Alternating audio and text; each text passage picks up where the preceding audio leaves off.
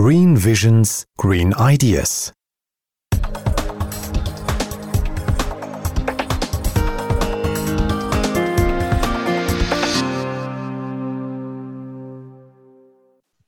Welcome to today's episode with Oliver Niebuhr as a guest and Katharina Ruban on the microphone.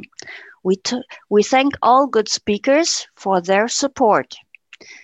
We introduce you today to charismatic leadership and how this influences sustainable behavior in a company or an institution. Welcome, Oliver. Glad you're here. Yes, thanks a lot, Katharina. I know that I'm normally on the other side of the microphone, but it's an interesting experience to be on this side here today and to say something about charismatic leadership. Yeah, so thanks a lot for having me today. Yeah, I try to fulfill my role as good as I can. So you want to explain us a little bit about charismatic leadership and what this is. And actually, I think you will also have to explain us what you understand as charismatic, because everybody might have their own idea on this subject. Yes, of course. And indeed, the term charisma is actually a very fuzzy thing, and there are many different definitions and everyday concepts flying around. So it's definitely good to start with some kind of scientific definition, let's say. And actually, charisma is not a scientific concept for a very long time. So we do conduct research on charisma now for perhaps 40, 50 years at most. And before that, charisma was just something that people are basically born with, and everybody has either charisma or has not charisma. And in the current understanding, charisma is nothing that you have, but something that you do. So it's something that you can measure, that you can see, that you can feel, or something that you can hear, of course, also. And this is one of the biggest changes in the way people look at charisma nowadays. And we define it in the sense of three pillars, of three different traits that you have. One of them is competence. The second one is self-confidence. And the third one is passion. And all these three things together constitute a person's charismatic impact on the audience, in the sense that competence triggers trust. So listeners tend to trust in charismatic people. Self-confidence is associated with motivation, and passion is associated with something like inspiration and commitment. And all these things together then cause an effect that charismatic leaders are able to make people do, think, or act in a certain way without forcing them to do so. So the key thing of charisma is that you have an influence on people without using social hierarchies, authority, dominance, or something. This is what distinguishes charismatic people from other people. Okay, I understand. This sounds all very logic. On the other side, I can still remember there are people, like, for example, in school, if you remember your teachers, some just had the authority and others didn't. Yeah, of course. Well, it's getting very complicated here also in the way people do or do not show authority. So teachers will either show that they have authority, and this is a different type of leadership in the sense, or they show that they are charismatic, and then they can make students do what they want to do without having to show authority. So this is the crucial difference between charismatic leaders and non-charismatic leaders. And for example, Donald Trump, in this respect, would potentially not be perceived as a charismatic leader, or would not be classified, at least not in the first place, as a charismatic leader, because he's normally relying on concepts like dominance and authority. And this is a different kind of leadership that we're talking about. True, very true. Yeah, thank you. So you read a lot of papers about this charismatic leadership, and what do they have in common? What can we learn from them? Oh, a lot. Actually, a lot. Charisma is a term that is of growing importance because people use, for example, the social media channels more and more. And what they want to do is to get attention. And what they want to do is to have an impact. And both is very much associated with being a charismatic person. And if, for example, if we are talking about podcasts, what we are mostly talking about is the voice. And the voice is also what we are doing the research in at SDU. Also because the voice is actually the strongest element. So if we, as I said, if we signal competence, self-confidence, and passion, of course, we can do this through our words. We can do this through our clothes and age, of course. Body size, all this plays a role. But the voice is actually one of the strongest elements that we have to have a charismatic impact on people. And therefore, we also focus on the voice. But there are not so many papers, if we are talking about charismatic leadership, for instance, not so many papers that are specifically on the voice, and even fewer papers if we look at green and sustainability leadership. So there's a bit of a gap, and we also want to fill this gap within our own research agenda at SDU. Maybe there are not so many leaders that are into sustainable development. Yeah, this might be one thing. And we are basically, it is part of our task, I think, and part of our educational role to create those leaders and to sensitize them for green behavior.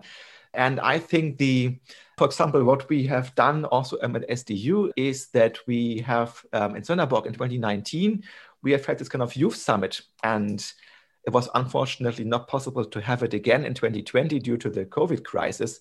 But in 2019, we did charismatic leadership training for these young people so that they can, with their ideas, basically convince the adults, the actual decision makers, for a more sustainable, for a greener behavior. So it's also important, we as an educational institution, that we take care of making the young people more charismatic so that they can attract the attention that they deserve. This is part of our agenda. So what do you teach these youngsters? How should they behave?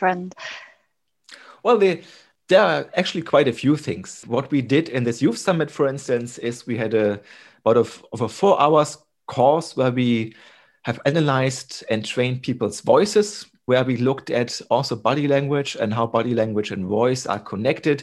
Basically everything that is connected to what is called a strong delivery. So a strong on-stage performance. This is what we try to practice, try to train, also because it gives people additional self-confidence if they feel that on stage that they get a good feedback from the audience, for instance. Therefore, it's very important that they know these very basic, but also very critical skills. Okay. And you observed now for this charismatic leadership that's been investigated in all countries around, or in many countries around the world, and they all observed the same things, or is there any differences in China compared to here? Or the point is, I think that there are not so big differences, and that the whole research that is done in the area of, let's say, sustainable charismatic leadership are actually pretty new. So if you go back, papers on charisma itself date back to the 50s, papers on charismatic leadership and concepts also compared to other types of leadership perhaps date back to the 70s. And if we look at, let's say, experimental and empirical research that is specifically on charismatic behavior, then we are talking about 10 or 20 years ago. And for the sustainability, the papers there are basically at most 5 years old. So basically, a lot of research needs to be done in this area. I would say that we just started looking at how charismatic leadership can shape, can influence, and can trigger greener behavior. And most of the studies that have been done so far are how charismatic leaders in a company can influence their employees to also show greener behavior. This is the largest type of papers. To get concrete with this, what should they do? That's difficult to generalize, also because it's basically case studies about different companies. But in a way, what we are talking about, or what the papers show, is that being the leader is not enough. So if just being the leader plus showing environmental friendly behavior does not make the employees automatically also show greener behavior. There have to be different kind of things that have to come on top. And one of them is, for instance, that the leaders themselves have to be convinced about what they are doing. And the other thing is that they also have to be charismatic. And this is where the point charisma comes in. As you say, to convince your employees, then you should be a role model. You should be totally engaged in what you're doing. And then to communicate this means also that you have to give a lot of your own perspectives. You have to publish it. You have to show people here, see, that's how I do the things.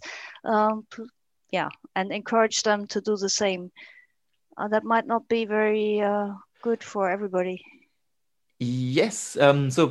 Well, there are two things, I think. There are 2 points that come into play here. The first one is that the implication of these studies is that if you want to bring about a change towards sustainability, you have to start with the leader. So you have to start with the top level, so that it then can basically go all the way down to the other lower levels of a company. This is more successful than starting at the bottom and just hoping that it actually also reaches the top. This does not really seem to work so well according to the few papers, admittedly, that have been done so far on this topic. And the other implication is basically it is not the case that it is so much about the leaders actively communicating what they are doing. They only have to be perceived as charismatic people, because people want to imitate what charismatic people do. So I don't have to necessarily tell my employees, see, this is what I'm doing, and you please have to do the same.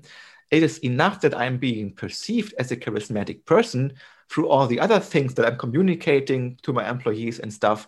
And if I'm then showing a sustainability-friendly behavior, my employers will also do it because they want to imitate me as a role model. This is the important thing. So if leaders are charismatic, and if they are convinced to act sustainably, then also the others will follow without I'm explicitly having to do and instruct. This sounds like a good recipe, and I think it's a perfect final statement for our episode today. Thank you very much. Maybe one more thing, you actually offer courses in charismatic speech. I mean, we should mention this, and that's also in connection with this company, that All Good Speakers that's supporting us. So maybe you just want to mention this briefly. Yes, right. All Good Speakers actually is a spin-out, or is a spin-off company of SDU. Has been founded about 3 years ago, and we are, I think I'm not exaggerating if I say that we are one of the world leading service providers of charismatic leadership training in terms of the voice, especially one of the main things. And we are potentially the only ones who can measure from the acoustics of speech how charismatic people are, how carefully they are actually articulating, also how tall they are sound. Sometimes people want to sound a bit taller than they actually are. We can also help in this. So there's a lot of things that we can do related to giving people's ideas, giving people's opinions and plans the attention that they deserve based on the voice that they use. Excellent. We put the link in the podcast again, as usual, and people can look it up. Thank you very much, Oliver, for today. Thanks for having me, Katharina. Of course. Great pleasure. Bye-bye. Bye-bye.